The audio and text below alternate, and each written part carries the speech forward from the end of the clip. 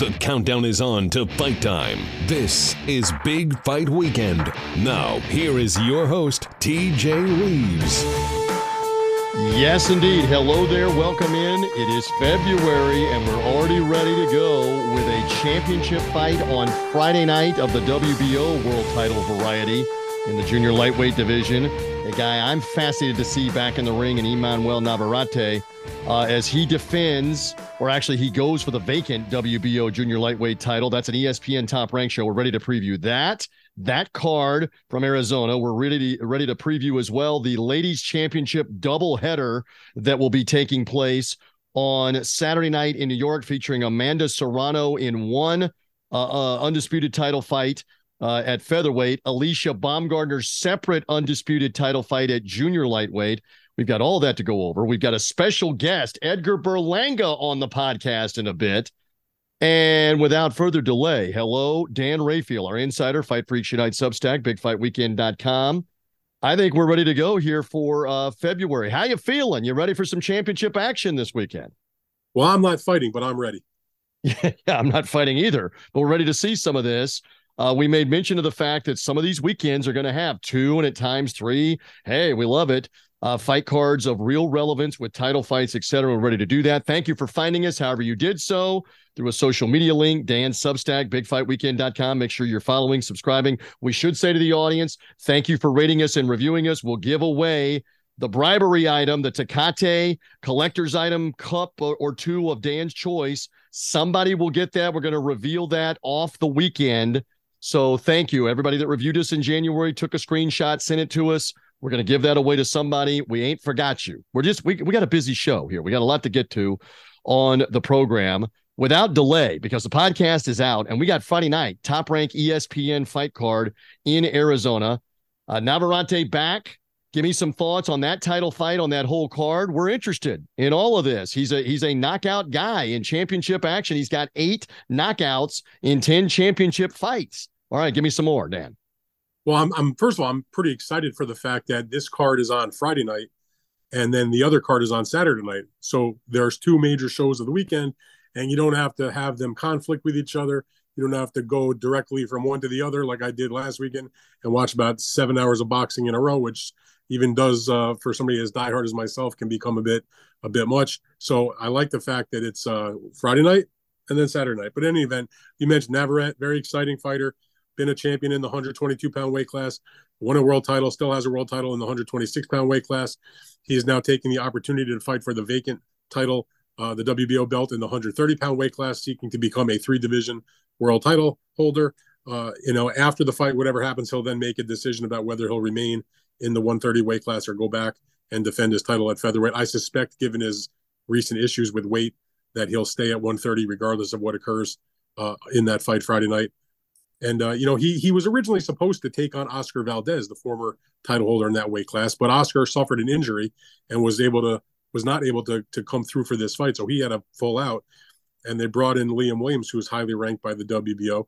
The winner of this fight, particularly if it's Navarrete, the Top Ranks and plans are still to make that fight for later this year in the first defense, which will be a tremendous battle. Of course, if it's Navarrete Valdez, I mean, you can't get a lot better in terms of on paper action fights. But in the meantime, you got Liam Wilson, I should say, who is 11-1 with 7 knockouts, a fighter out of Australia. I don't know. I mean, I'm not that familiar with him. Only I saw his one loss where he got knocked out, and that was a fight that was on an undercard on ESPN Plus. But he's won all of his other fights, and he also avenged that one loss to the opponent that defeated him. So the one thing I do like about him is just the desire he has for this fight, the opportunity and everything he's done to assure himself of getting this. And I wrote a little bit about that this week, which is he takes the fight on somewhat short notice in the first place. He comes all the way from Australia to the United States. That's a long ball-busting trip. He goes to Washington, D.C., and he goes to the gym, which is probably like half an hour from my house, Headbangers, which is the gym run by Barry Hunter, who is a very well-known trainer, had the Peterson brothers, has worked with a lot of other fighters, been with a lot of guys, Team USA, and has worked with Adrian Broner and just, a whole bunch of fighters. Gervonta Davis, he's been in the corner as an assistant. Just, a great trainer and a good guy. Anyway, he's also the trainer presently for Isaac Dogboe. And Isaac Dogboe's been training in Washington, and Isaac Dogboe is getting ready for his fight with Robeisy Ramirez in April. And I'm not sure exactly how it came about, but Liam Wilson wanted to go there and train because he wanted to pick the brain of Isaac Dogboe, who, even though he lost 2 times to Navarrete, had been in the ring with him twice, and figured anything he could tell me might be helpful. So he took the opportunity to train in that gym where they've got great sparring and a lot of top fighters through the years, and also picked the brain of Isaac Dogboe about his opponent. And then, unexpectedly, he had to finalize his visa. Now, if you are familiar with the visas, you have to go to the location and have it's a real pain in the neck. But the bottom line was he could have gone back to Australia. He could have gone to Colombia. The other place he could go to do it in the embassy was, I'm not sure why Colombia. In any event, London. London, or in England, that was the closest location to Washington to do that. So he had to fly from DC to London to get the visa squared away. He spent about a week there, 10 days or so, got that taken care of, flew back to Washington, finished up the camp, and then went back to Glendale, which is another 5-hour flight to the west, to Phoenix area. So this guy has flown, as I wrote, to the ends of the earth to make sure that he's ready and able to participate in this fight. So whatever his talent level is, his desire and his true gusto for this fight is at the all-time high. As somebody joked, Navarrete, he just had to kind of make the trip across the border into Arizona. That's like 5 minutes compared to this worldwide version that this dude's been on. So I don't know how that's going to do him for once the bell rings. But you got to like the desire and the commitment to the fight. There's no doubt about that. So again, for Navarrete, he's going for a 3rd world title in a 3rd different division.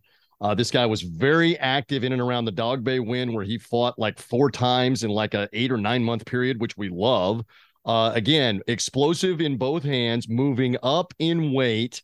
We'll make the predictions on the Bet US Boxing Show coming at 1 Eastern time. But obviously, it's going to be very interesting on how long can Wilson hang in, what kind of punch he can take, because this guy can bring it. Navarrete can bring it. Now, maybe there's a question, can he bring it at 130 like he did at 122 and 126? We're about to find out. Well, there was a little bit of discussion on Thursday when they had the weigh-in, because surprising to myself and I think everybody else, so everybody on the show weighed in around where they're supposed to weigh. One fight was canceled because one opponent was way overweight, but everybody else that weighed in all right about where they're supposed to be. No real weird weights. Navarrete was 129.2, so just a shade under the 130. And then Liam Wilson, for a fight that's in the 130-pound weight class, where that's the max, he weighed in 126.3, slightly over the featherweight limit, almost 4 full pounds below where he's supposed to be. Now, his team claims that was a screwed up scale, where he had weighed, a little before the weigh-in just to test his weight, like an hour or two, like fighters are allowed to do to make sure they're there. And he was like 129, they claim. And when he weighed in, on the scale officially, he was 126. And then an hour and a half later, he was like 136. So they're claiming that the Navarrete team or somebody messed around or rigged the scale, because they claim that Navarrete was having weight problems, and so to get him to be able to make 130, they screwed around with the scale. Which we don't know, but that would be highly suspicious if they think it's as much as 3 pounds off. And Navarrete had weight problems before making 126. The reason why, wow. I've heard that happen, and I was there in Las Vegas for Jose Luis Castillo, Diego Corrales #2, where one of the cornermen in the Jose Luis Castillo camp tried to screw with the scale at the weigh-in by sticking his foot underneath the scale. Now, anybody out there that knows Mark Ratner, who was the former longtime executive director of the Nevada Commission, now is in the regulatory part of UFC, who was about as poised and chill a guy as you'll ever meet. And in my gazillions of interactions with Mark on the phone, in person, etc., never saw him lose his temper once, curse, or lose his cool. And he wigged out on that dude when he was trying to fuck with the scale. So, but here's the thing, though. The reason why, and I understand where the Wilson people are coming from, if they feel like they actually were 129 and now suddenly he's 126 and Navarrete, just is under the limit. The reason why it seems unlikely is because the scale was used for all of the fighters to weigh in, and everybody else that weighed in was where they're supposed to be. There was no other weight anomaly. So that's sort of maybe something to keep an eye on when they talk about this fight on Friday night. So it begs that maybe the scale they were privately using was screwed up. That's well, possible. I think they're allowed. That's possible. I think they're allowed to use the official scale to test themselves on before the weigh-in. Well, because I remember that's in the possession of the commission. There's somebody there. That's right. And they calibrated and tested. But wasn't there a controversy with Teofimo Lopez, if not in this most recent fight, in one of his last two fights, where he had trouble making the weight? And they were claiming, I believe it was Teofimo, hey, we've been weighing on the exact same type of scale, not the official scale, and he's under the weight on that scale for the last 12 hours. This is off by a pound. And there was some kind. I remember that, and I think it was Teofimo. So I'm just adding that to the discussion about. Yeah, I don't remember that. I just know that that the bottom line is all the boxers use the same scale. So if you're weighing in an entire card of fighters, everybody is where they're supposed to be. And somebody's not suddenly 3 pounds over that's going, hey, wait a minute, I'm not 3 pounds over. What's up with the scale before Navarrete steps on? That's what your point is. So, yeah, I mean, and listen, at the end of the day, we hope that nothing was done that shouldn't have been done. And we hope that they have a good fight, and whatever happens, happens. But look, when Navarrete's in action, you got to watch, because he has that explosive power. And listen, let's be honest, man. He looked like shit in his last fight. He knocked out Eduardo Baez in 5 or 6 rounds. But before he got the knockout, he looked absolutely terrible. And that was attributed by him and his team and the broadcasters, etc., on his really difficult issues making 126. Weight drain. Suspect, whatever happens on Friday night, he's not going back to defend the featherweight title. He'll stay at 130, whatever happens. Fair enough. Will it be a knockout again? As you mentioned, Wilson's first trip outside of Australia. And my God, what a trip back and forth trying just to get to this fight. All right. So excellent illumination there by Mr. Rayfield. Quickly, what else on this card? Because I want to get to the ladies championship doubleheader. And we got Edgar Berlanga on deck here to talk to him. You talked to him earlier this week. Where's he going to end up promotionally after severing ties with Top Rank? Quick thought on the undercard here, and we got Barboza Pedraza in the co-feature fight. Give me more. So that's a good fight. That's a 10-rounder in the junior welterweight division. Arnold Barboza is a undefeated fighter. Still he's 31 years old, but still sort of seen as on the rise. This is really his first fight against a real serious opponent. Not to say his other guy, he has fought some other good opponents. Don't get me wrong, but let me put it this way: Pedraza is the best opponent that he's going to have faced so far. And you remember he was calling out Teofimo Lopez. He wanted to fight him, very badly. He's willing and ready to fight a top name. Pedraza, who steps up and fights everybody, was more than willing to take on this fight. He's coming off the draw, remember, in his last fight. But it does shape up like a good fight. Pedraza is extremely experienced. He's a former world champion in 2 weight divisions. He's been somewhat active, and it's a great test for Barboza.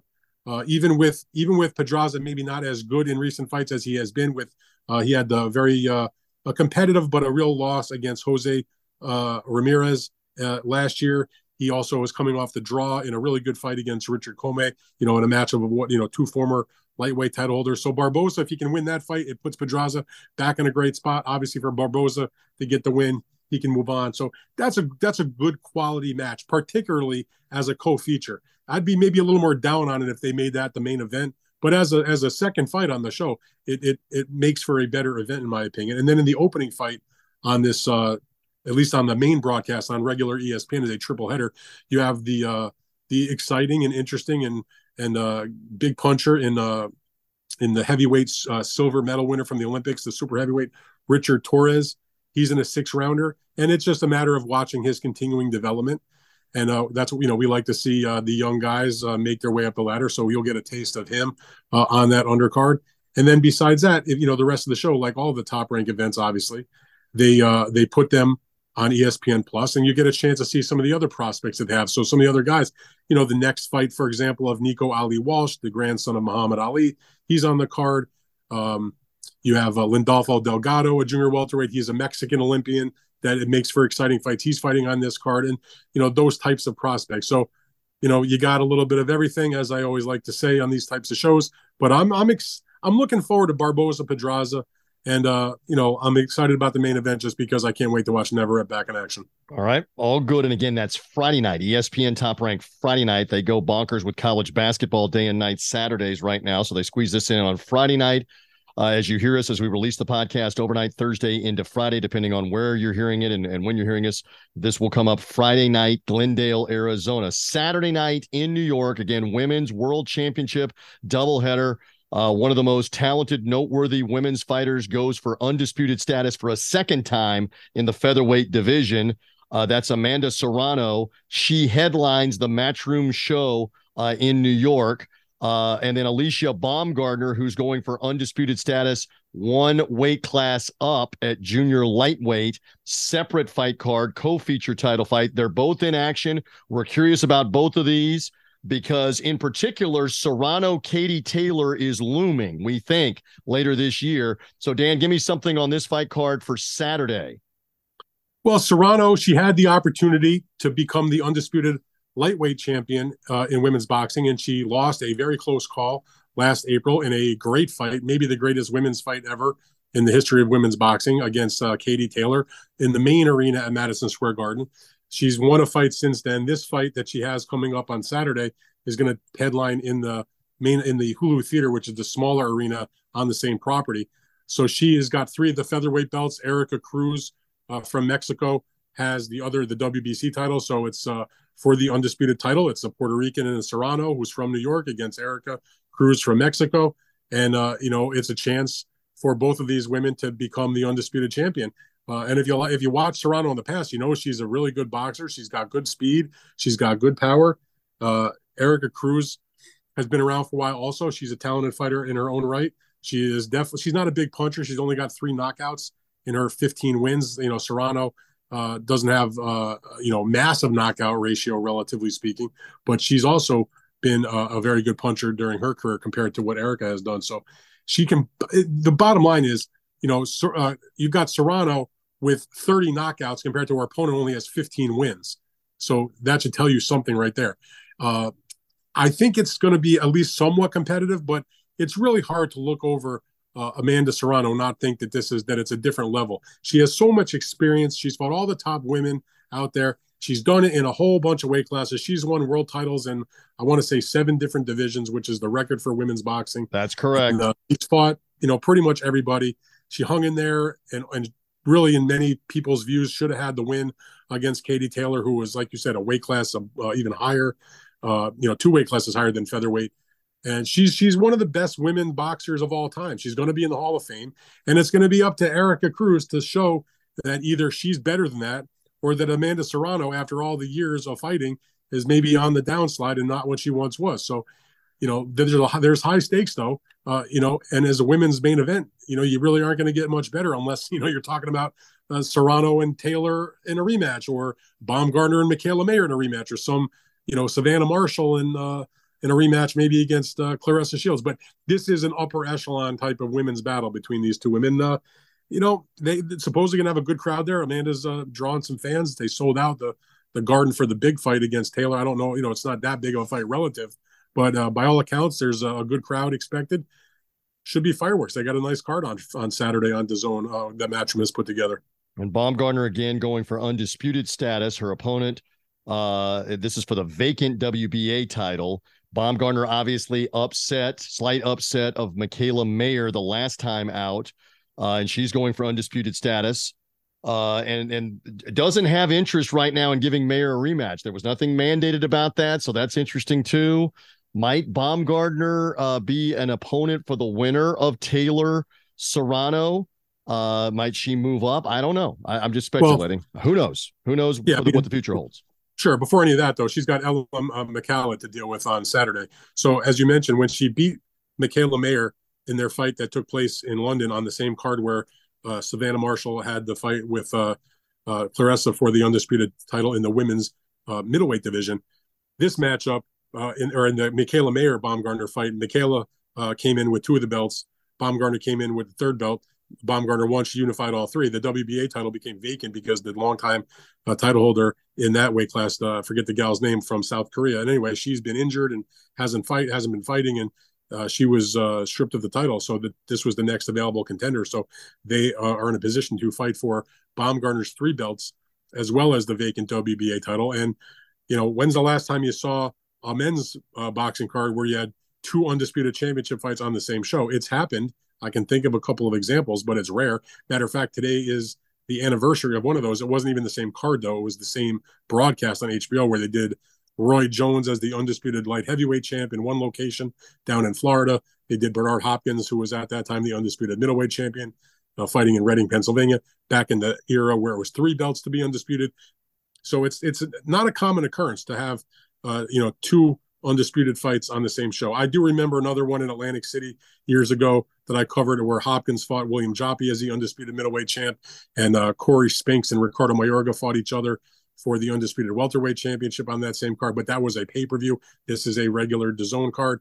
Obviously, it's not at the same level given the fame of those men's boxers I mentioned. Right. But the point is, for women's boxing, you're not going to see many cards with that type of depth of those 2 title fights with so much at stake. So, McCallum comes from France. She's not really well known. She's 15-1. I don't think most people have heard of her. She doesn't come in as a champion. She's getting the opportunity not only to fight for the vacant WBA, but all of Baumgartner's titles. Obviously, Baumgartner coming off that big victory that she just had, earlier or last year, I should say, is the big favorite, obviously. But it's, it's not the main event even. It's, undisputed championship fight as a co-feature. There's nothing wrong with that. So to me, it's worth watching. We'll find out, if Baumgartner can not get caught up in all the hype and the accolades and the headlines that she received after the victory against Mikaela Mayer, and that she's focused and, not overlooking her and reading her press clippings and all that kind of business. And as you mentioned, if she is successful and she takes care of her business, maybe she will get an opportunity to fight Katie Taylor. That would, if you're the undisputed junior lightweight champ, and then you go up to fight the undisputed lightweight champ, you never know. And I think that's a reasonable thing they could do. Whether if the Katie Taylor Serrano rematch happens, whoever wins that fight is undisputed.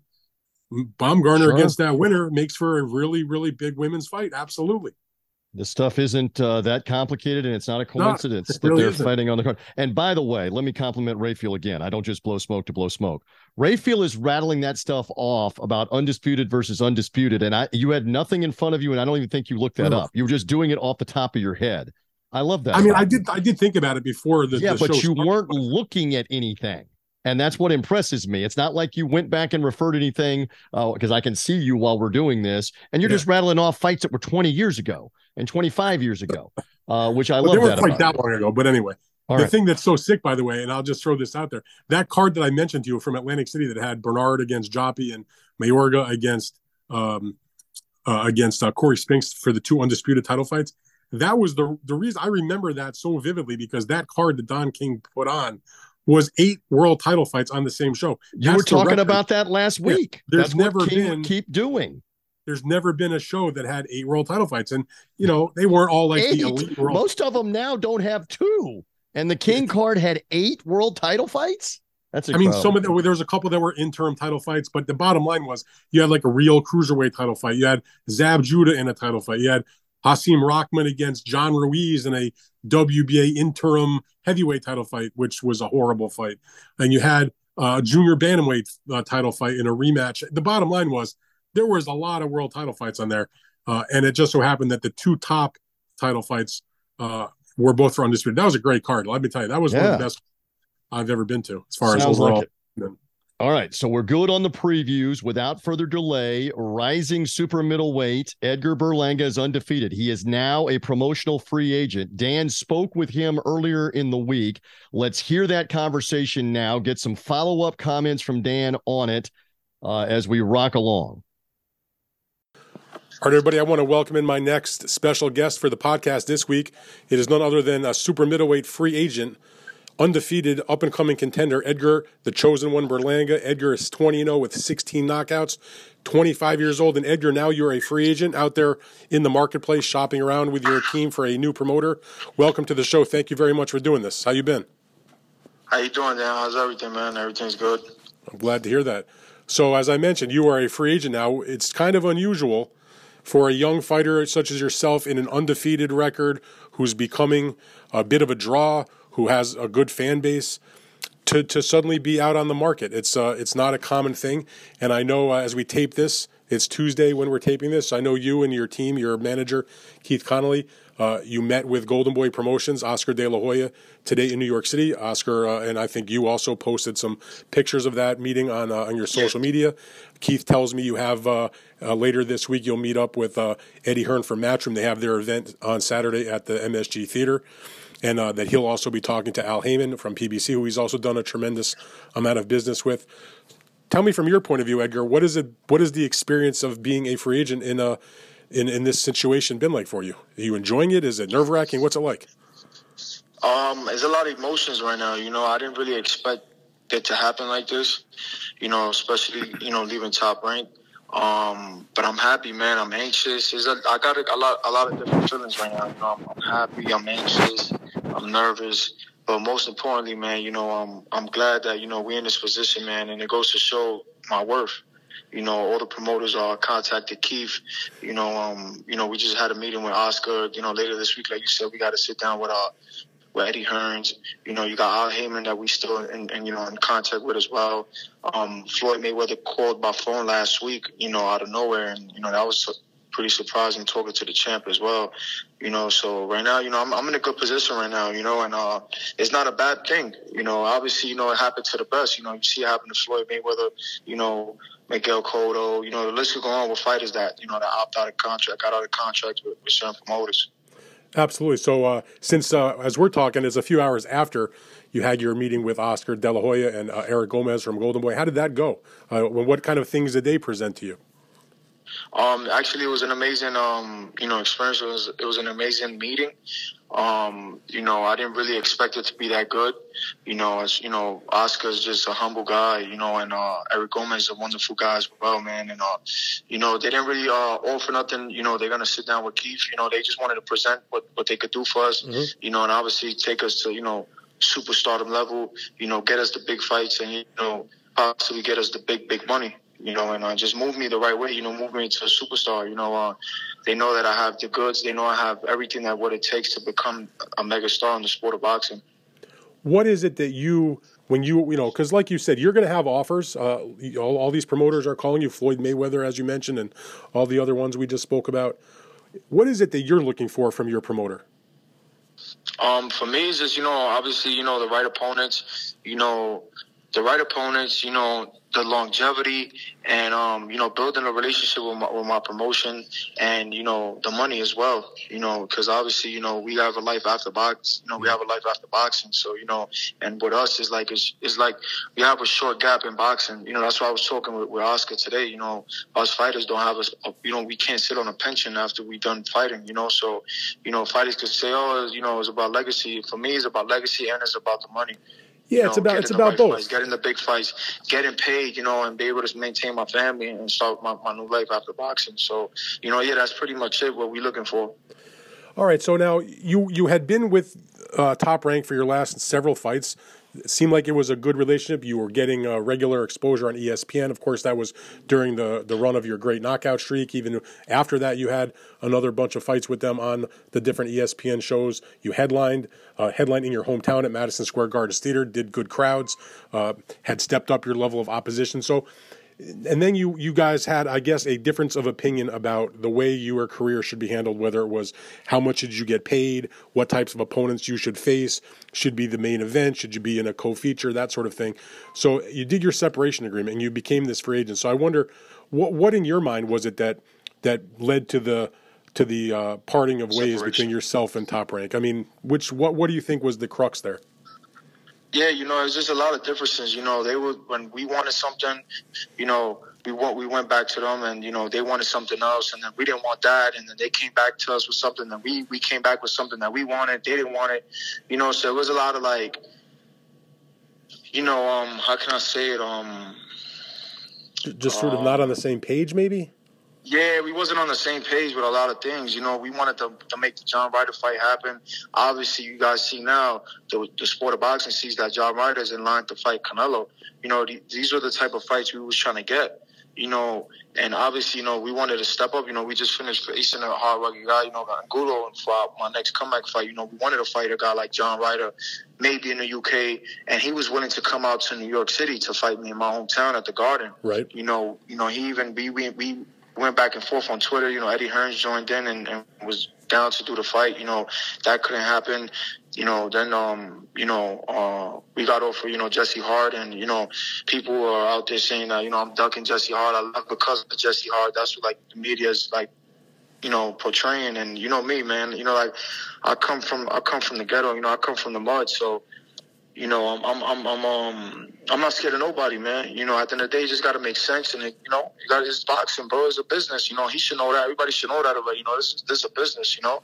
Do you look at it like with, at least from my perspective on the outside, it felt like for the first time in a long time in boxing, people did the adult thing.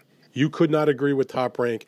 They could not agree with you. And then rather than get into a pissing contest and threats and lawsuits and nonsense, you acted like adults and you went your separate ways. You know, whatever you may have dealt with, it feels to me like, you know what, in the long term, you know, you gave them some good shows. They gave you some good opportunities, and you just walked away like gentlemen. Am I right about that, or was there something more to it? 1,000%. You know, like I told, you know, I was out there telling everybody, you know, I don't bash them, I don't criticize them or anything. You know, they did their job with me. They did a good job. You know, obviously, you know, I got to a certain level in my career, you know, that we couldn't come to an understanding. And you know, you never in life, man. I learned that you never want to burn bridges with anybody. You know, because later down the road, you never know. 2 years, 3 years from now, you know, we want to make another big fight happen, and they have that certain fighter, you know, so they wouldn't have a problem making the fight happen. You get what I'm saying? Like, you never want to burn a bridge with any promoter. You know, you always want to keep that relationship, whether you're with them or you're not. Like, so fair to say then, as far as your relationship with Top Rank, you move on to a new chapter, they go do their thing, and no hard feelings? Yeah, exactly. Yeah, definitely. Now, before you were with Top Rank, and then later when you were with Top Rank, you ran off that incredible string of 16 consecutive knockouts in the first round. You've now gone the distance 4 fights in a row, but the trade-off, at least from my viewpoint, is that those 4 fights in a row where you went the distance, you're fighting a better caliber of opponent. You're fighting guys who fought for world titles and that sort of thing. Do you think that the reason that the knockout string didn't, I mean, it was inevitable it was going to end, obviously, Edgar, but that it ended because, look, you're stepping up and facing better guys, and when you face better fighter and better caliber of talented guys, you know, it's a lot harder to get knockouts. Yeah, no, I mean, everybody could look at it that way, but if you really dig deep and you really watch these fights, when I fought Demar Nicholson, I had him knocked out in the 8th round. If it was a 10-rounder fight, which I'm fighting now, he would have been out of there. Well, you also, how many times you dropped Demar Nicholson? I dropped him like 4 or 5 times, I believe. So it's like that guy was already ready to go. Like, he was done. Nobody's ever done that to that guy before. Drop him 4 or 5 times. Not even Jesse Hart, you know. And that was an 8-round fight. I was fighting a 10. Even if I would have had an extra 15 seconds in that last round when I hit him with that big overhand right, I was going to stop him. You know, that was a fight that was just, he got saved by the bell. And then you go down to like a Cruceras where, you know, I tore my bicep in the 3rd round, but, you know, I broke his orbital bone in 3 places. Nobody talk about that. That was actually, to me, that was the most impressive of all of your fights, frankly, was the Cruceras fight, because not only, as you mentioned, did you suffer a legitimate injury that you had surgery on, but you hurt him back. You also got up from your first ever knockdown and showed a lot of heart to finish the fight. And by the way, you still won a clear decision. So I don't think anybody was going to give you a grief over that. Yeah, but, you know, people are going to say certain things, but nobody don't really know the real inside truth of, you know, his corner was telling us after the fight, like, yo, we dropped you guys, but we was going to literally stop the fight, and I believe in the 9th round. When I got dropped, they was going to throw in the towel. You know what I'm saying? Because of his eye. You know, if you look at everybody that he fought, all the champions or whatnot, on the high-caliber fighters, you know, nobody put his face like that. And then, obviously, I came back within 4 months. I came back to 2 main event fights, big fights at the Garden. Right. You know, and, you know, a torn bicep injury, you know, that takes at least a year to a year and a half recovery. You know, and with me, it was like I wanted to get right back in the ring. Well, and those fights that you mentioned, like you fought after the injury, you had a fight against Steve Rolls, clear decision. The Romer Alexis Angulo fight was virtually a shutout. I think it was 9-1 on 2 scorecards and 8-2 on the 3rd. I got to ask you about that fight, and I don't want to belabor the point, but that was a fight that brought you the kind of attention that you probably didn't want because of what happened with the attempted of the biting and then the joking around about it, the suspension, the fine.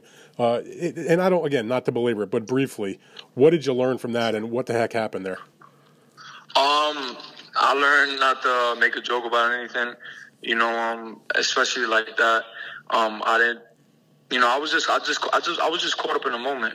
Obviously we fighters, man, my adrenaline is on 100. Yeah. And I could say that I didn't even it wasn't even in my conscience to just say it just because I wanted to say it. It just came out. You get what I'm saying? So, if I could redo the whole fight, I wouldn't try to go, for attempted ear bite like that. Mm-hmm. It was just for the simple fact of him fighting and the ref not catching stuff that he was doing with the headbutts. He split my eye open with an elbow, punching me, hitting me on top of the head with his elbows and stuff. So he was a dirty fighter, rugged fighter, So I just reacted how I reacted, and it was a poor decision. But, I can't look back. That's the past, man. Sure. That was 7 months ago. You get what I'm saying? We on to new, better things, man. The reason I'm asking because you haven't fought since. And by the way, it strikes me, and I don't know if people realize this, the reason why I believe you and your team that you really were sort of upset with yourself that it happened was because nobody on your team tried to fight the suspension. You took the suspension, you sat out, you didn't try to appeal it or anything. You just took it, and that was that. And now you're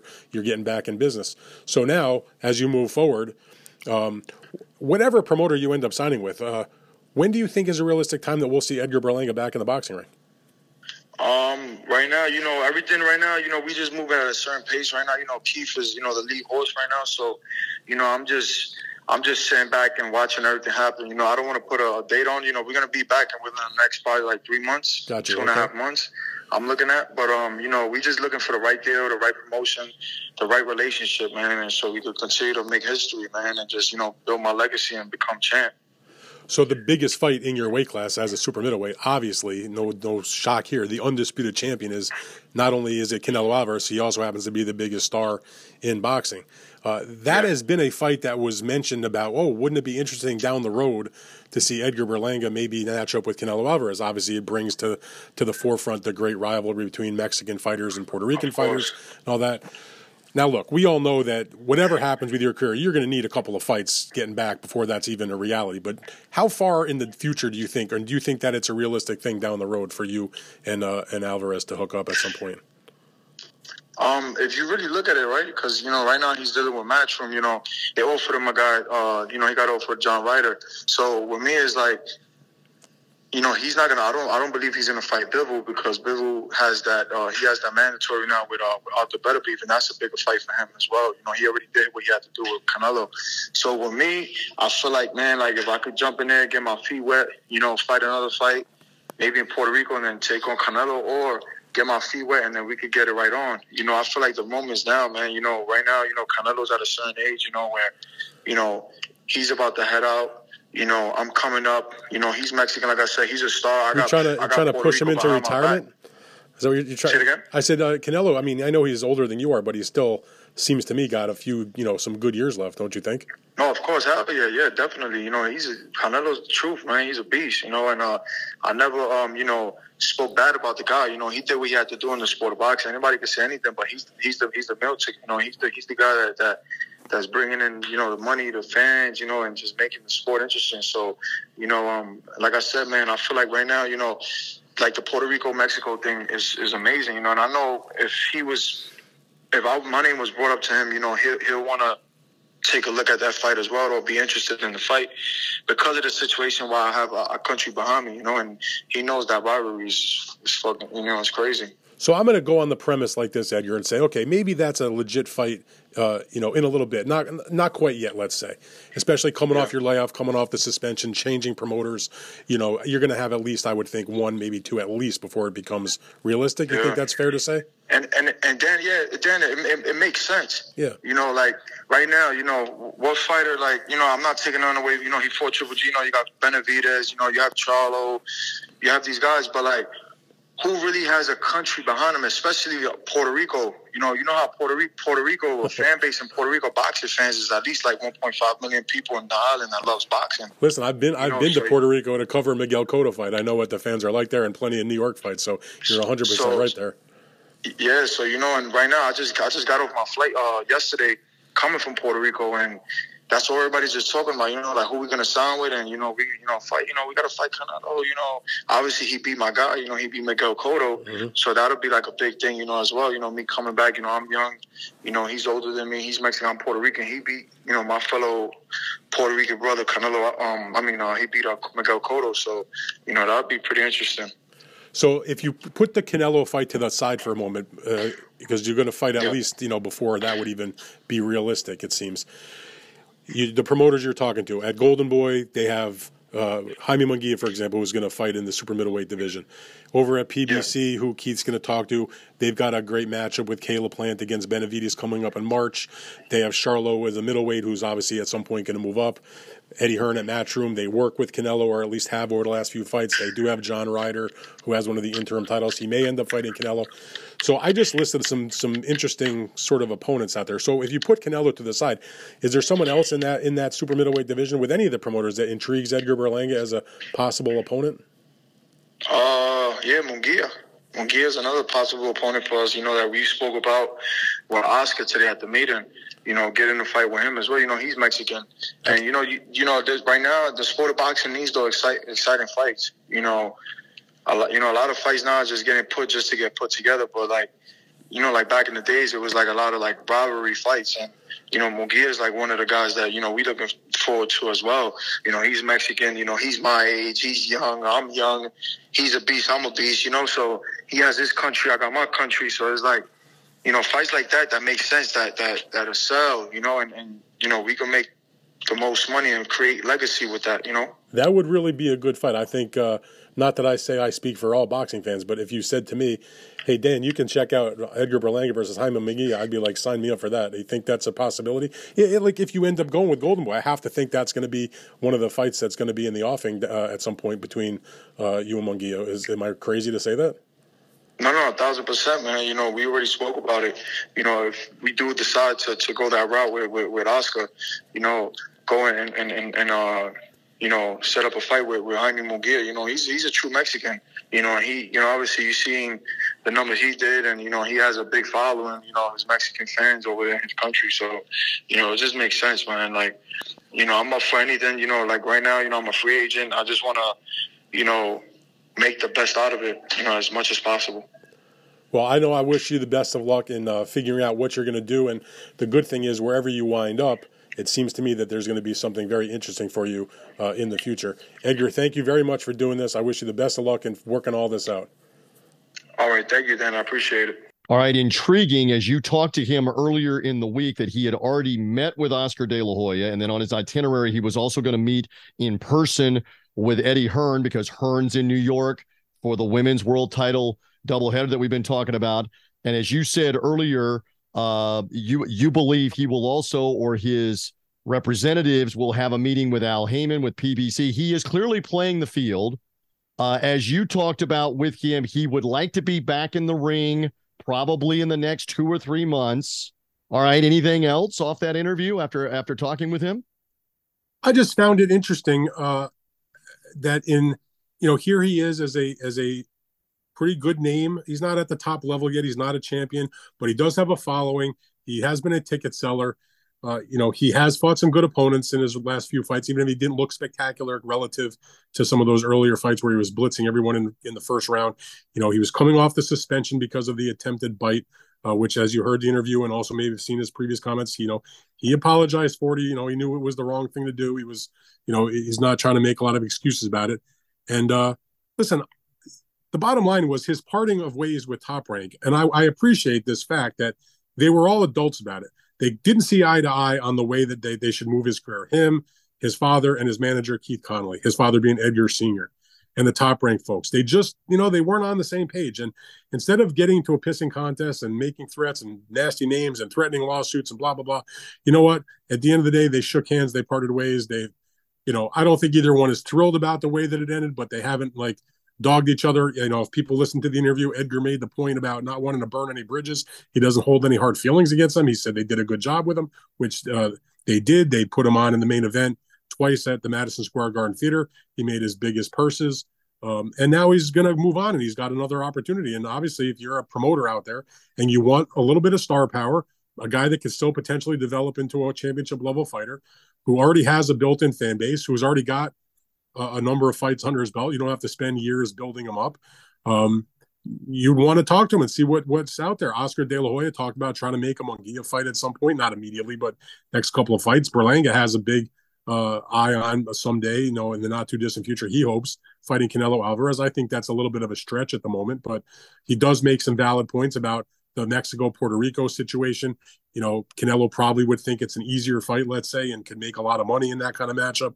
Might be appealing to him if he, depending on what he decides to do in his next couple of fights. The point is, he's a free agent. He's testing the waters. You don't see a lot of marquee names in boxing in the free agent field the way you do like in a baseball, football, basketball. Right now in boxing, I can think of only two at the top level. One is Berlanga, not maybe at the top level in terms of his accomplishments, but in terms of name recognition. And of course, the number one guy out there is Terrence Crawford, who's also been talking to Oscar De La Hoya about some sort of deal. And he's obviously did his last fight on a one-off with the folks at BLK Prime. And it'll be interesting to see where Edgar lands. I think there's interesting opportunities for him wherever he winds up, whether it's with PBC or with Golden Boy or with Matchroom. And the good thing for him is that his manager, Keith Connolly, has done tremendous amount of business with Heyman, a ton of business with Eddie Hearn, and has a very solid relationship to deal with Golden Boy if necessary. So he's in a good spot, Edgar Berlanga. Like all of that, hey, just real quick answer. Isn't Canelo, because you're the insider, isn't Canelo also at this point a free agent, or is he still beholden at the moment to something with Matchroom DAZN because of the Triple G, or is he free to make a deal with somebody else? He would add to that category also if he is. Correct, and I should have mentioned that. That is true. He is I didn't mention him because he has been a free agent doing these short-term, 1 or 2 fight type deals. So yes, my bad. He is also a free agent. So he does not have anything to my knowledge. And I actually spoke to some of his people in the last few days just to sort of check in and get a lay of the land, take the temperature, so to speak. Most people think he's going to stick around with Eddie Hearn, at least for the next fight. But it's, if somebody's out there, Canelo is always willing to listen. That's why when he left Golden Boy, he didn't sign a long-term deal with somebody, that he decided to do at one point a 2-fight deal or a 1-fight deal to just, be able to pick and choose the best and biggest opponents that he wanted to do or that the fans wanted to see. And so right now, the thing with Canelo is there's no obvious fight that you have to see, to me anyway, other than I'd like to see the Benavides fight. But right now, David is tied up with the fight against Caleb Plant. So forget about that for the moment anyway. So what's the big fight for Canelo? There's the prospect of a Bivol rematch, but that wouldn't be till the end of the year. So he's got this spot in May where it's kind of like whoever's out there that can do the fight. So Eddie has talked to him about doing a fight with John Ryder, who's got the interim title of one of the organizations of which Canelo is the full champion in the super middleweight division, where he's undisputed. And so there's the conversations. Are we going to do a fight with Ryder? Is Canelo interested to come and fight in the UK for that fight, where of course it would draw a huge crowd? Or you want to go back to your old stomping grounds in Las Vegas, where Canelo is obviously a big star and would draw a big crowd against John Ryder or anybody pretty much. So that's all stuff that will come together probably in the next few weeks. But yeah, he's also a big time free agent as well. Love all of this. Let's do a quick pause. We've got fight news. We've also got very interesting news about Showtime and Showtime, therefore, by extension, Championship Boxing, and how it's going to be folded under the umbrella, at least initially, here coming up, of Paramount Plus. Dan's got some insight on that. What does that mean for the future of Showtime boxing and televising of fights? And we got a little nostalgia, too. All of that coming up.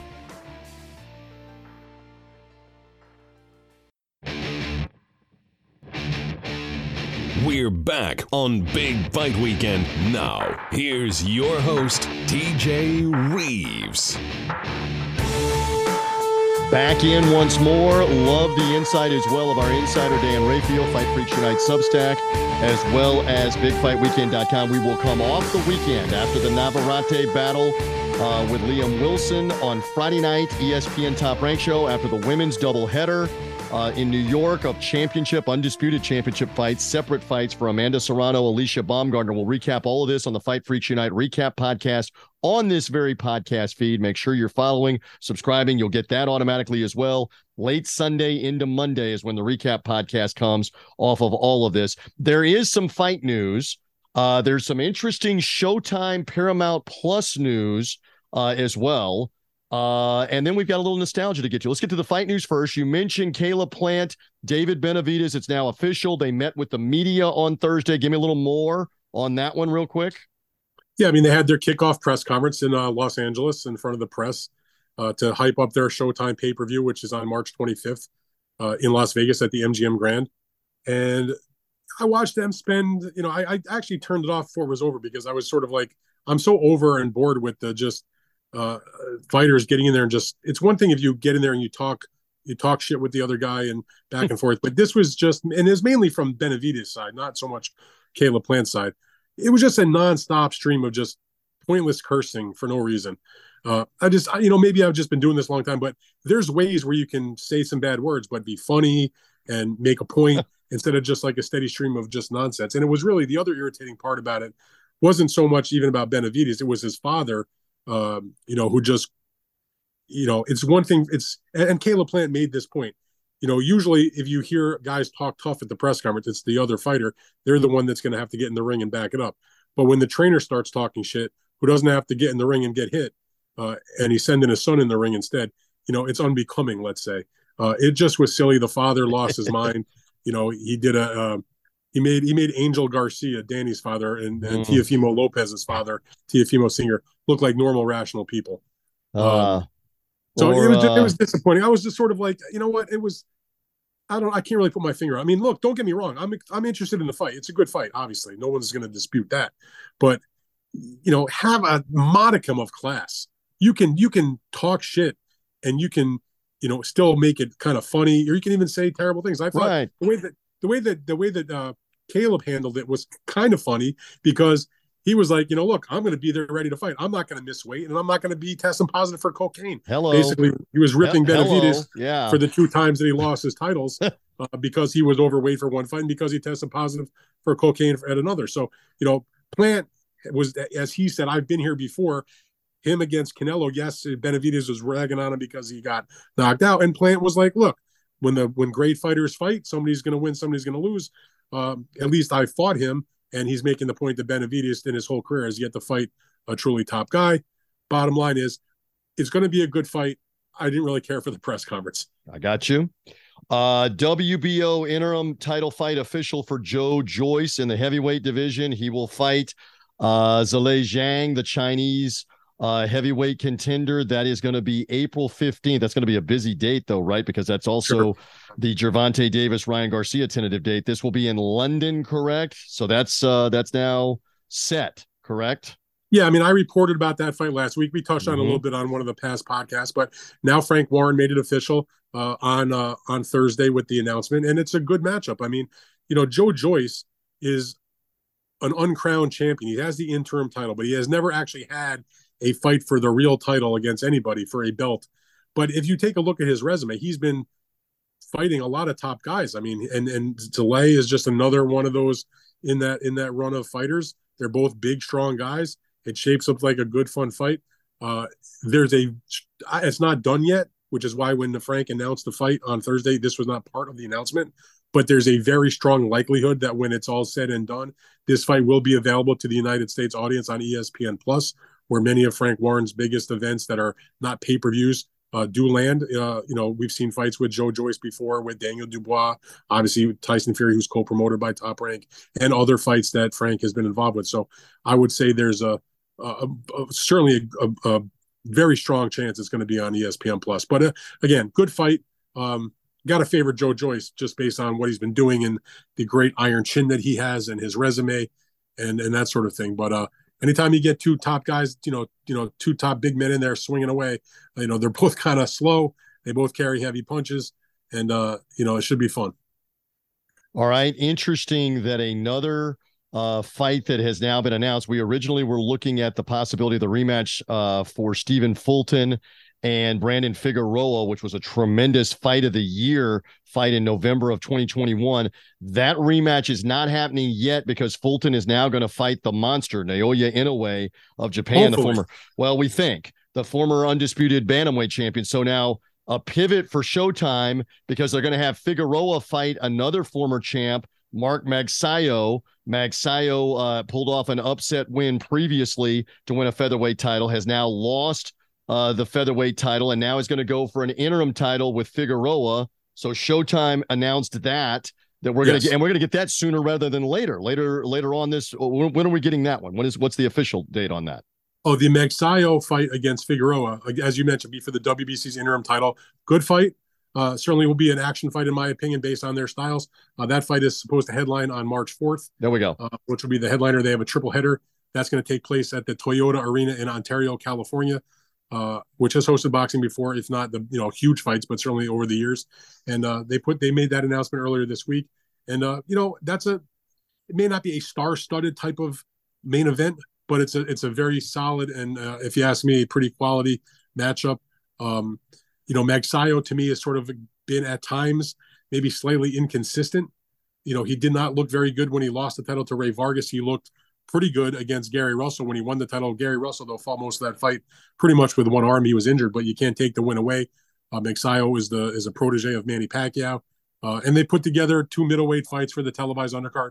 It'll be the return of Jarrett Hurd, who was the former unified champion at 154-pound weight class, who was in the fight of the year in 2018 in that very exciting victory he had. A victory he got thanks to a 12th round knockdown against Arislani Lara in a tremendous fight that I was at, that I would tell people for the rest of my days sitting ringside, not for the main event, but during the undercard fight between James DeGale and Caleb Truax in their rematch. When the blood went flying at ringside, I got it all over my arm. And my man, one of the guys I was sitting with at ringside were snapping pictures of my bloody arm. My man, Andreas Hale, who was there from now is with the Sporting News. In any event, he's on the comeback trail. He lost his last fight in an upset. Didn't look very good. He struggled with some injuries. He was deeply impacted by the COVID-19 situation. His father passed away. He took some time off to kind of collect himself. He got engaged. So now he feels like he's got the fire back. He's coming back on this undercard. He's going to take on Jose Armando Resendez and look to try to make a run in the middleweight division. The other fight they have is a fighter named Amilcar Vidal, who is an undefeated fighter. And I've talked about him before, a Samson Lukowicz fighter. If Samson Lukowicz is bringing you to the ring, you know that you can probably fight. So he's in the opening fight on that show against another middleweight named Elijah Garcia, who was also undefeated. So again, not necessarily a lot of star power or a lot of big names, but 3, in my mind, pretty evenly matched, solid fights. I guess you probably make Vidal and Hurd and Figueroa all maybe at least slight favorites, but there's not a single fight out of the 3 where it's like 20-1 kind of fight that we see sometimes on these shows. So it's a show for the diehards. It's not going to attract the mainstream viewer. But we're diehards. We're doing the podcast, so you can be damn sure I'm watching that fight card. That should be a fun night. There's some good fights on that show in my mind. All right, should be a lot of fun with that. All right, a couple more things, and then we're done here on the preview show. And again, a full recap coming off the weekend on the Fight Freaks Unite recap. So you wrote about this in your Substack, and this has been out there as Paramount Plus grows. And Paramount Plus again is CBS. It's all of that programming. And that's also Showtime. And Showtime is now going to be folded in some form or fashion later this year with Paramount Plus. The concern would obviously be, why we're bringing it up, is what's the future of Showtime, their championship boxing, their pay-per-view as this goes. So you wrote about it a little bit.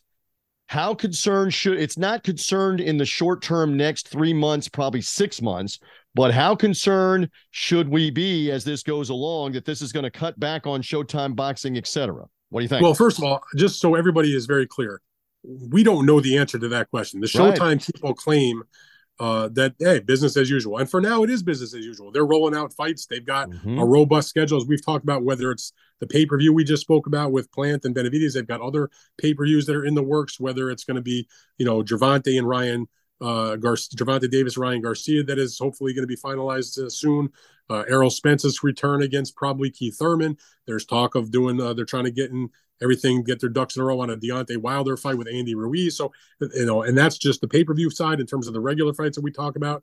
We just talked about the Magsayo fight against Brandon Figueroa that was announced this week. There are other fights on the calendar. They have a show box they just added to their calendar. The point is, for the time being, no one's going to ever see or notice a difference on Showtime because they're just doing business as usual. But I don't live in a bubble. I live in the real world. And I watched and dealt with and felt and still to this day feel what happened with HBO boxing when they pulled the plug after 45 years of a glorious history in the sport. And suddenly at the end of 2018, right after the second fight between Triple G and Canelo, their last pay-per-view, they announced that their boxing franchise was being canceled. They did a few more shows, and that was the end of the run. It was just like boom, like that. And all of a sudden, after all the years, and basically HBO being the part of the life of a boxing fan in America on a daily basis practically ceased to exist. And you'd be a dummy if you didn't think that when a big company makes a massive change like is about to happen, where Paramount Plus is going to be merged and melded with Showtime, where the new product on the streaming side of things will be called Paramount Plus with Showtime. I'm not really sure what they're going to do in terms of the name of the linear channel, which will still exist in some form. You'd be silly not to think there's the possibility that they could get rid of boxing. They have a new executive that's in charge of the Showtime network, not the sports department specifically, but the overall network, a guy named Chris McCarthy, who comes from the Paramount side of things. New bosses like to put their stamp on things, obviously, and do their programming the way they want. They've already canceled some scripted series that were due to go on Showtime. If you read the mainstream media articles like I've done in the Wall Street Journal and the New York Times, and go on, CNBC, the business channel, and their website and things along those lines, they're talking about how this is absolutely going to have layoffs that will come through at the network, at Paramount and at Showtime, I guess, with redundancies and that sort of thing in terms of your job descriptions. But the one quote that caught my eye, this was from a memo that this Chris McCarthy, the new boss of Showtime, wrote in a memo that was sent to the staff on Monday of this week. And I quote, that the company would, quote, divert investment away from areas which are underperforming and that account for less than 10% of our views. Now, I don't know the specific numbers of Showtime I know what their ratings are, but I don't know how that compares to their percentage breakdown of who watches. What I do know is that the pay-per-view market is soft, and that you're considered a huge home run if you can do 200,000 buys these days, which is pathetic compared to what it was that many years ago. And that's not an indictment of Showtime or even of the matchups. That's really just because the world we live in, piracy is so easy, and there's lots of things that people do with streaming and social media and TikTok and YouTube and all that kind of stuff. And on top of that, the ratings for Showtime boxing and boxing in general, while solid and decent, they're not hitting home runs. They're not gangbusters. No, you have something really special. Like even the big top-ranked shows on ESPN, the biggest ones will hit, over 1 million viewers. But if it's a regular kind of show, they just steam along. They're solid again. They do decent, but they don't do anything that's going to make anybody, go run to the boardroom on Monday morning and say, we need to renew the series for, an extra 20 shows a year or something like that. So in the way that the world is with streaming and everything that's going on, you have to at least ask the question, is this going to negatively impact Showtime's boxing franchise? I certainly hope it doesn't. They have maybe not the legacy of an HBO, but they've been doing it for, a very long time, since 1986, 37 years, have been involved in the biggest fights, the biggest stars they've been involved with as either the primary or a partner in literally the biggest pay-per-view fights that have ever taken place, like Pacquiao Mayweather, which is the all-time record. They did, lots of Mayweather fights, Tyson fights, Chavez fights, Canelo fights. I mean, They've done everything.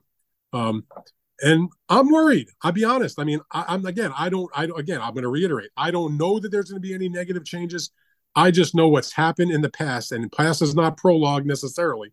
But you got to be a fucking idiot not to think that there might be something going on here negatively. So 2 things I would say, and I know something, I'm obviously in the broadcasting business. You've been in the broadcast and journalism business for a long time. So the HBO demise had 2 things behind it, remembering that story. The first thing is the phrase you said that's in the memo, how much money are we making off of this versus who's actually watching this?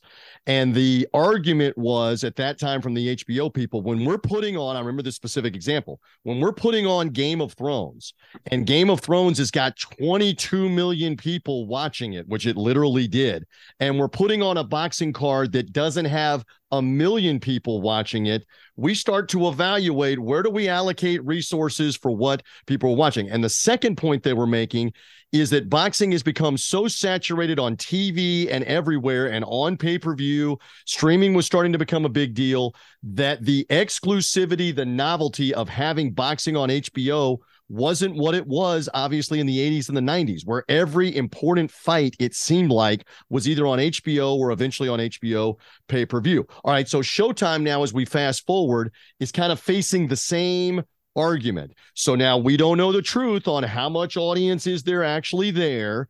And then we don't know what the argument from the non-sports, non-boxing people. I got to interrupt for 1 second. All right, go ahead. You're a little off on one thing. One of the issues that HBO faced, among many, the points you made are valid. I'm not saying you're not. But another issue that they faced that was dire to HBO, if you take a look at the types of fights and events that they offered over, say, like the last two plus years of their existence in boxing, the decline in the quality was dramatic. Right. Yes, they still had the big pay-per-views with Canelo and Golovkin and that sort of thing. But what happened was they no longer had access to the best fighters that they once did. All the PBC guys had left. They had basically been banished from HBO. Heyman and the hierarchy had a falling out. So all of the Heyman guys were doing their business on other networks, on Showtime and the time buys that they had done, but largely on Showtime and also on Fox. And then you had the fact that Top Rank had left them to make their big deal with ESPN, which really was a huge thing because they no longer had access to the Top Rank stable. That was a game changer for them in terms of what they could put on. It was also obviously huge for ESPN and Top Rank. Top Rank now had a place to call home. They had exclusivity. They had guaranteed dates. They didn't have to fight for dates and pitch fights and go through the rigmarole of trying to get a fight on and begging to put on a prospect. So they left. So that left the HBO with basically a diminished Golden Boy stable at that time because Heyman had taken so many of their fighters when they split up their relationship. They still had Canelo, but he was a pay-per-view fighter.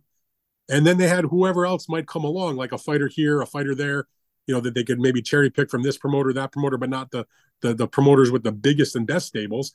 And so that also is a big part of the demise of HBO. Showtime does not face that situation because they have access to all the PBC fighters. Now, that may not be representative of all the best fighters in boxing, but PBC certainly is involved with, is it fair to say a third of the best fighters in boxing? At least, probably that's fair, I would think. And so they can put those guys on, but there's other issues. Now, look, I'm trying not to be alarmist, but I'd be less than honest if I didn't tell the people that are listening that, personally speaking, based on what's occurred in the past, my knowledge of just basic business concepts when new people take over and different things happen, that things can go, can change like in a heartbeat. And boxing has been hanging by a string in a lot of places for a while.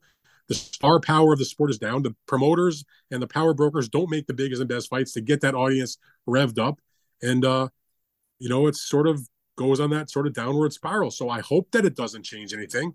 Maybe somebody suggested this to me, TJ, that maybe because they're going to put so much resources behind the rebranding of Paramount Plus, and they're going to want more programming, that maybe in some ways it might help boxing. They might put more money into it to get its foundation going on their Paramount Plus premium tier of their service. So maybe that might be a possibility, but I don't necessarily see it like that. All right. So the final point that I was coming to is, unfortunately, it's similar to the HBO situation where it is executives at the higher level that aren't necessarily sports people that are looking at it as a bottom line thing. And one more point about this, and this is not just an indictment of Showtime or everywhere else.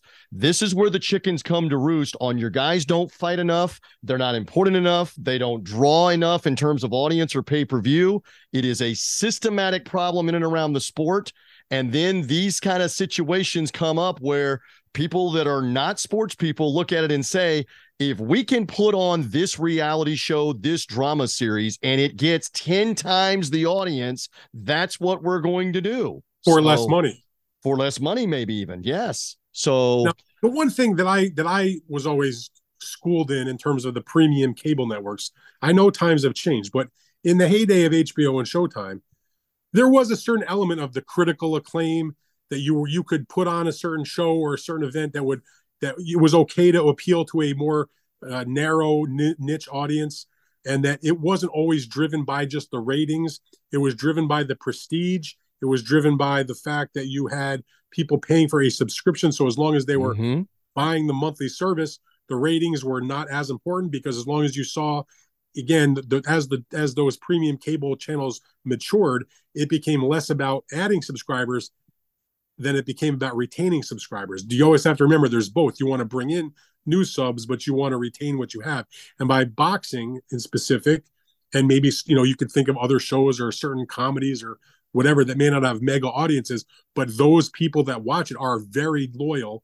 And that if you have a 500,000 diehard loyal subscribers to your channel because of their boxing programming, which doesn't seem unreasonable based on what the numbers that they do, that's, out of a universe that they have about 25 million subscribers, that's not insignificant.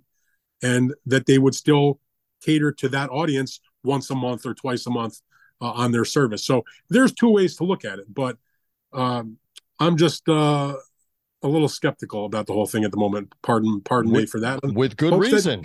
I hope it's all good. I hope it's all good. And the one thing I'll say about this also, the people that I know, a lot of the staff members and the folks that work in Showtime Sports, they don't just view their boxing program as, like, say, a widget, the way that the top executive would, where if it's a drama show, a sports show, or this or that, it's all interchangeable. It's what's bringing in the biggest audience, what's it costing me.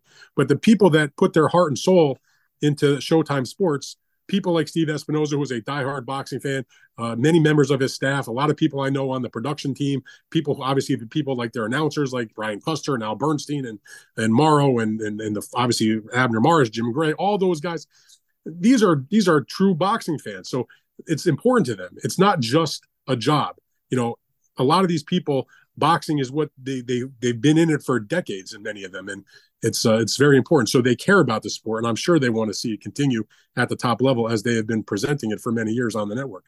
All right, we'll see if that continues. Let's wrap up on this and let's get out of here. Anniversary time.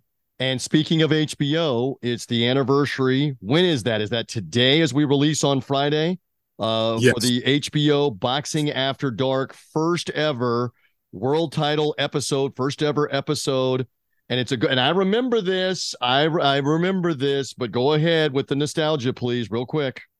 February 3rd, 1996. So before I was covering boxing, but when I was obviously a huge fan and watching boxing, working as a sports writer, just not covering boxing, at the Forum in Inglewood, California, as we've discussed at past times, a famous venue for sports and entertainment, and certainly has had a lot of big time boxing events there.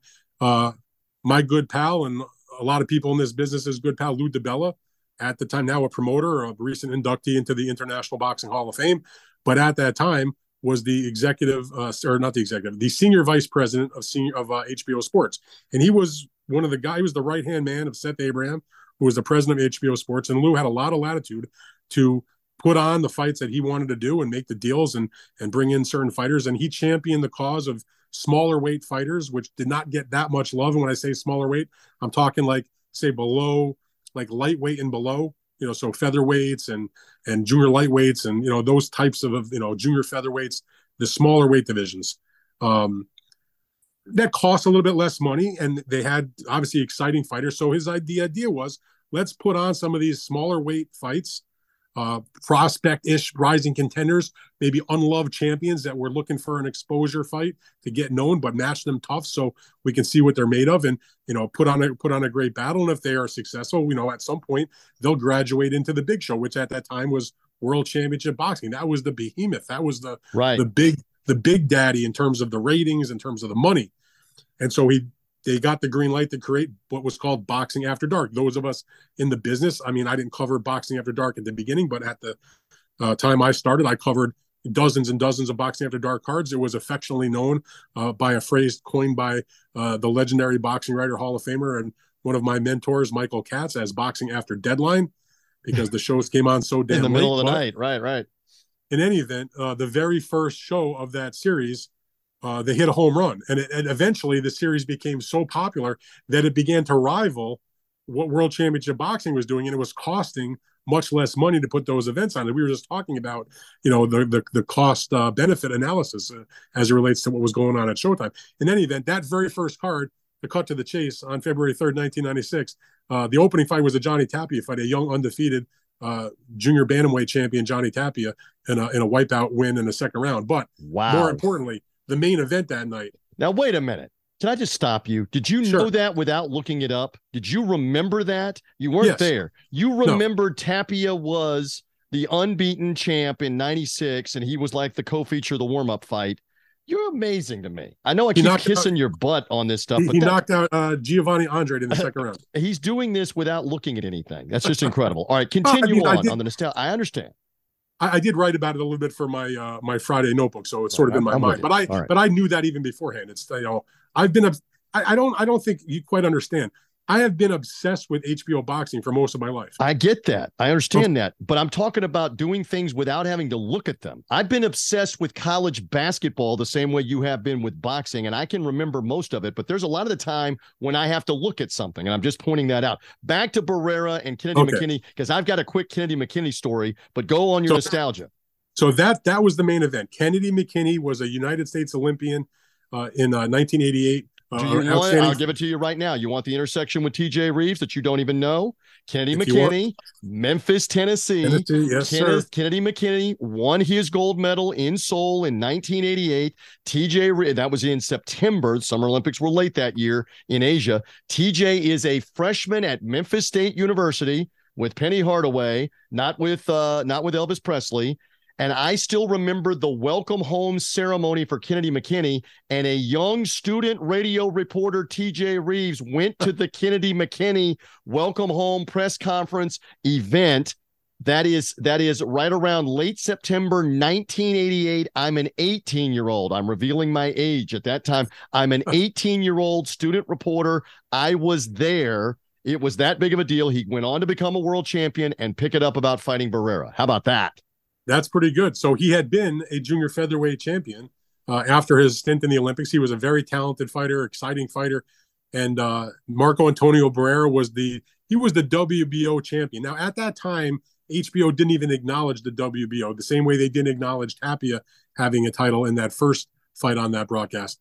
So it was still at that time, like the three-belt era, the WBO existed, but not a lot of people considered a true title fight. But in retrospect, obviously, he was defending that belt against Kennedy McKinney in the first main event of that Boxing After Dark series. And it was as good of a fight as you could see. I mean, it was maybe not the fight of the decade, but it's in the top probably 3, 4, 5. Just an absolutely scintillating, spectacular, action-packed fight. I would encourage anybody that doesn't know about that fight, that's never seen that fight. It's on YouTube. Go and watch it. You had a fantastic fight. Barrera, he dropped Kennedy McKinney 5 times in that fight. He also got knocked down himself in the 11th round. And it was just, I mean, there's that, and I don't remember what round it was. I want to say you like the end of the 6th round. I've watched it so many times. End of the 6th round, maybe end of the 7th round. You have, Larry Merchant, who is the commentator for HBO, who was, if he compliments you, take it for real, because it's hard to get that kind of compliment at him. When he tells the fans, folks, this is as good as it gets, when they're just beating the shit out of each other, but with skill. It's not just a slugging match. They're doing, deft moves and good footwork and hand speed and all kinds of intricacies. And they're just battling it out. And Kennedy's got the biggest heart. And there's a great comment from Pat Russell, who was the referee. When Barrera finally knocked him down for the 5th time and Pat waved off the fight, you can hear on the audio on they had the referee mic'd on the broadcast. You hear him as he's like holding Junior Jones, not Junior Jones, who was another opponent of McKinney's at some point, but he's holding on to McKinney. He goes, "Son, you got the greatest or the biggest heart I've ever seen," because of the kind of battle he put up. And Barrera at that time, nobody knew he's going to become like one of the greatest fighters in Mexican boxing history, win world titles in multiple weight classes, be involved in all-time great fights against Eric Morales, have the mega win, the signature moment of his career against Nassim Hamed. This was when they were still starting out. Barrera was a younger fighter. McKinney was still a really good contender, even though he had lost his world championship, before that. First time, 27 years ago, and it's an absolutely fantastic fight. And I don't say this lightly. It's literally one of the best fights I've ever seen. One of the best fights that ever aired in the history of HBO over 45 years of fights on World Wow. Championship Boxing and Boxing After Dark. I remember it. Just fantastic. And especially when McKinney scores the knockdown late in the fight, you're thinking you're going to get the dramatic upset. He's obviously losing the fight because of the previous knockdowns and looks like he's beaten up. And I still remember Kennedy McKinney. Barrera had dropped him. He'd been down 2 times in round 8. He'd been down another time in round 9. He comes back, he drops Barrera, in round 11, and then Barrera comes back and finishes him off, with 2 more knockdowns in the final round. I mean, so the fight, even though it was lopsided maybe on the cards because of all the knockdowns, the fact that he had knocked down Barrera in the 11th, you're thinking, well, can he maybe land one more punch and maybe get the stoppage? So just a fantastic fight. I mean, and the commentators that night, Roy Jones, Larry Merchant, and Jim Lampley were all on point that night. I've watched the broadcast 1,000 times. Just a great call of a great fight. Tremendous stuff in the nostalgia. We love you for it. It's been a busy show. We got a lot in on this one here as we release the podcast and we get ready again Friday night. ESPN Top Rank Show, Navarrete, Liam Wilson of Australia. That's the main event. Saturday night Women's Championship doubleheader. The ladies take the center stage with Amanda Serrano and Alicia Baumgardner in separate undisputed title fights. We'll come off the weekend and recap that. Great job with Edgar Berlanga as well. Let's see where he ends up. Other than that, I think we're good. Have a great That's a full show, TJ. That is a show. That is a show. Have a great weekend. Dan, we'll talk to you on the BetUS Boxing Show. So if you're hearing us Friday morning, come find us at 1 Eastern time for the BetUS Boxing Show for some predictions on the BetUS platforms, etc. And again, find us off the weekend, Fight Freaks Unite recap podcast right on this podcast feed. We'll recap the weekend right after it is all said and done. Have a great weekend, my friend. We'll talk to you soon on the Fight Freaks Unite recap here on this podcast feed. Thank you, Dan Rayfield. You bet. And on the BetUS show, TJ, we'll talk about my great record last week in the picks. Yeah, you did well. You bounced back. Me, not so much. We'll see if we get better here in February. For now, we are good. Follow or subscribe on the Big Fight Weekend podcast feed to the Big Fight Weekend preview and much more. Bye.